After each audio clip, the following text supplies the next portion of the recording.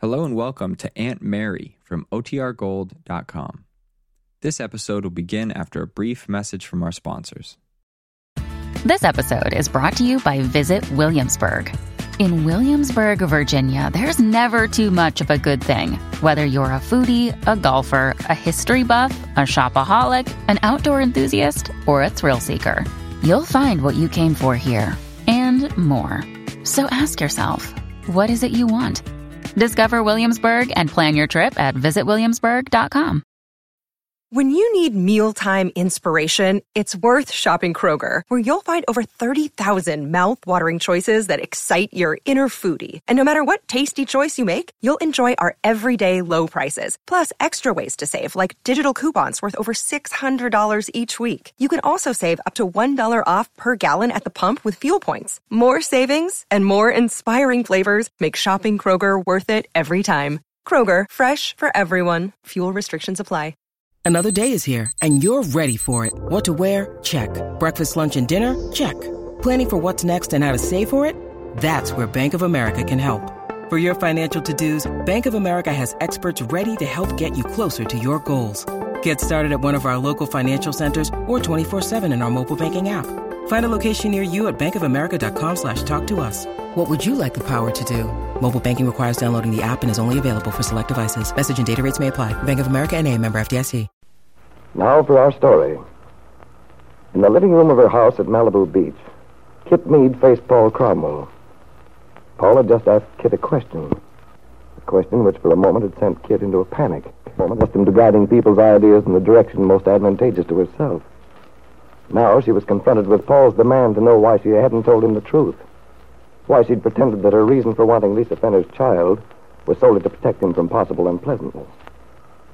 During the past month, Kitt had cleverly worked on Paul's natural fear of having his quiet, smoothly run life upset. Had convinced him that the only way to avoid a disturbance to his habitual routine would be for her to adopt Lisa Fenner's baby. But now it was quite evident to Kitt that all her plans were endangered by the doubts that had invaded Paul's mind, as he said. Is that what you're planning, Kitt? To go back to Bill and restore your marriage? Is it true, Kitt? Why don't you answer me? Oh, what's the use? If you believe that.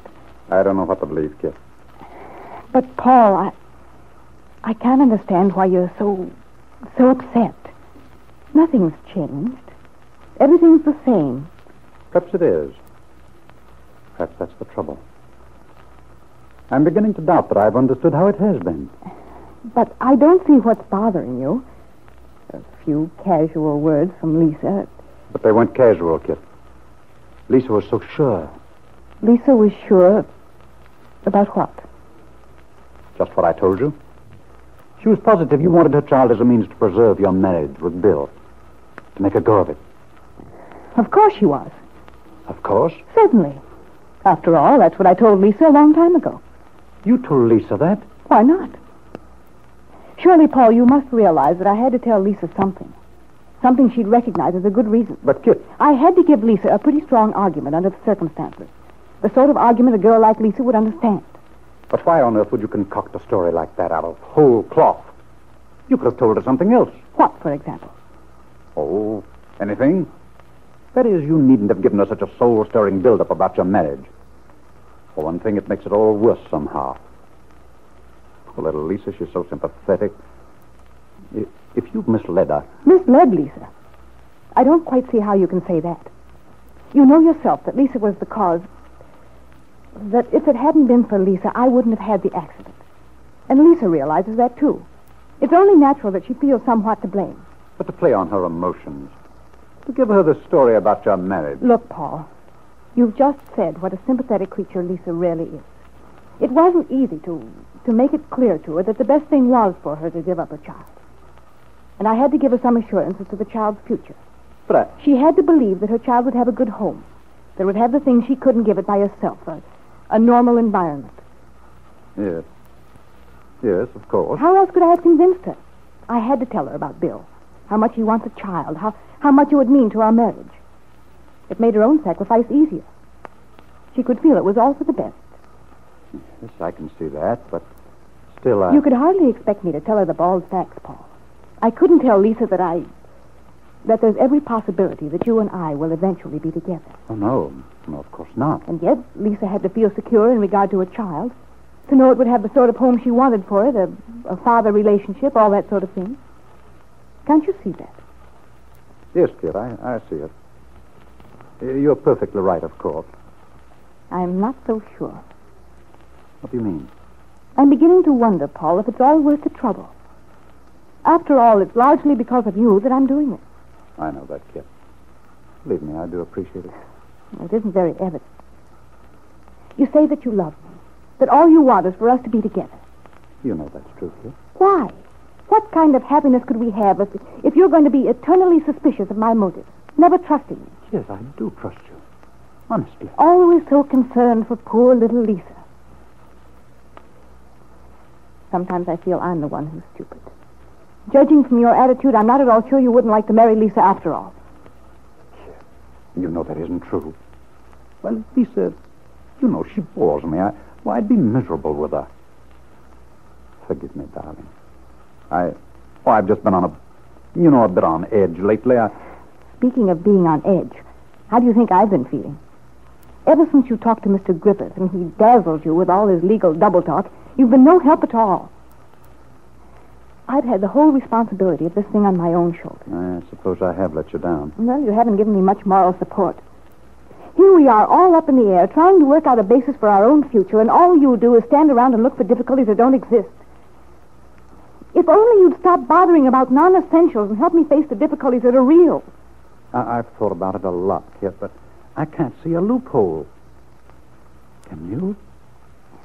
Well, after talking to all those lawyers this afternoon, I can see there's no possibility of adopting Lisa's baby legally. You certainly don't imagine it could be done some other way. You wouldn't attempt to. Do it illegally? No, Paul, of course not. That would be foolish. Yes, it would. It would be dangerous, too. I realize that, but I can't believe there isn't a way out of all this. How can there be, Kit? You know what Griffith said.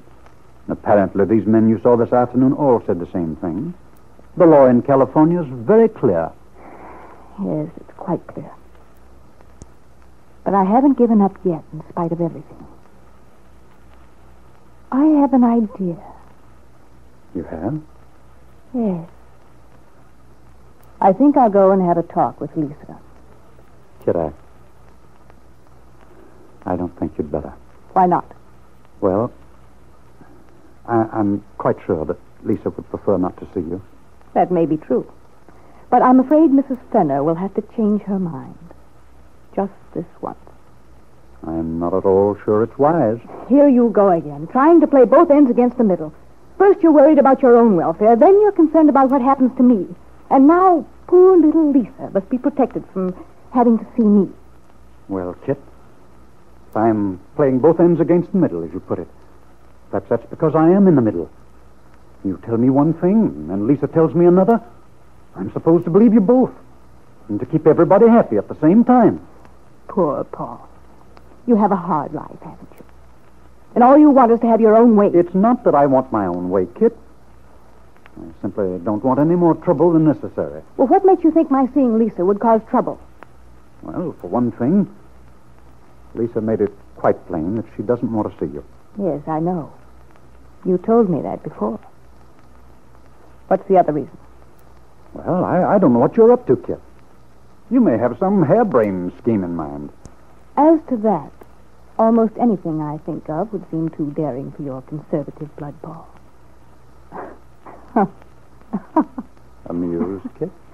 I was just thinking of a night in New York. Sure, it was frightfully funny. Oh, it was. Remember the night we went ice skating? Vividly.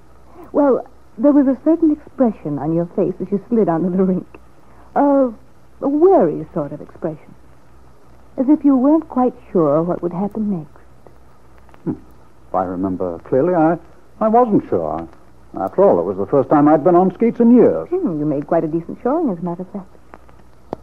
The thing is, your expression now is just as it was that night. Like a little boy holding a lighted firecracker. You couldn't have stated it more clearly. Precisely how I feel. Poor old Paul. It's been a strenuous life for you lately, hasn't it? Well, that's hardly the routine I'd recommend for a long life. I'm sorry, darling. There won't be much more of it now. You'll see. Before long, everything will settle down again. I only hope so. But in the meantime, I must see Lisa. I wish you'd tell me why. It's just an idea I have. I'll tell you when I see how it's going to work out. Well, if you're determined, Kitt, I can't very well stop you. No, I'm afraid not, Paul. I'll go over tomorrow. Paul Cromwell studied Kitt's face, saw in it her determination. Whatever she had in mind, he thought, it'd be useless for him to attempt to change her. He only hoped that before too long, all this confusion would be resolved. It seemed so long ago that he'd been living his simple, uncluttered life. If only Kitt wouldn't persist in an idea which was obviously not practical. If only she'd accept the inevitable.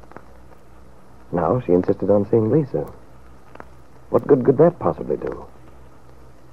Paul shrugged in tired resignation.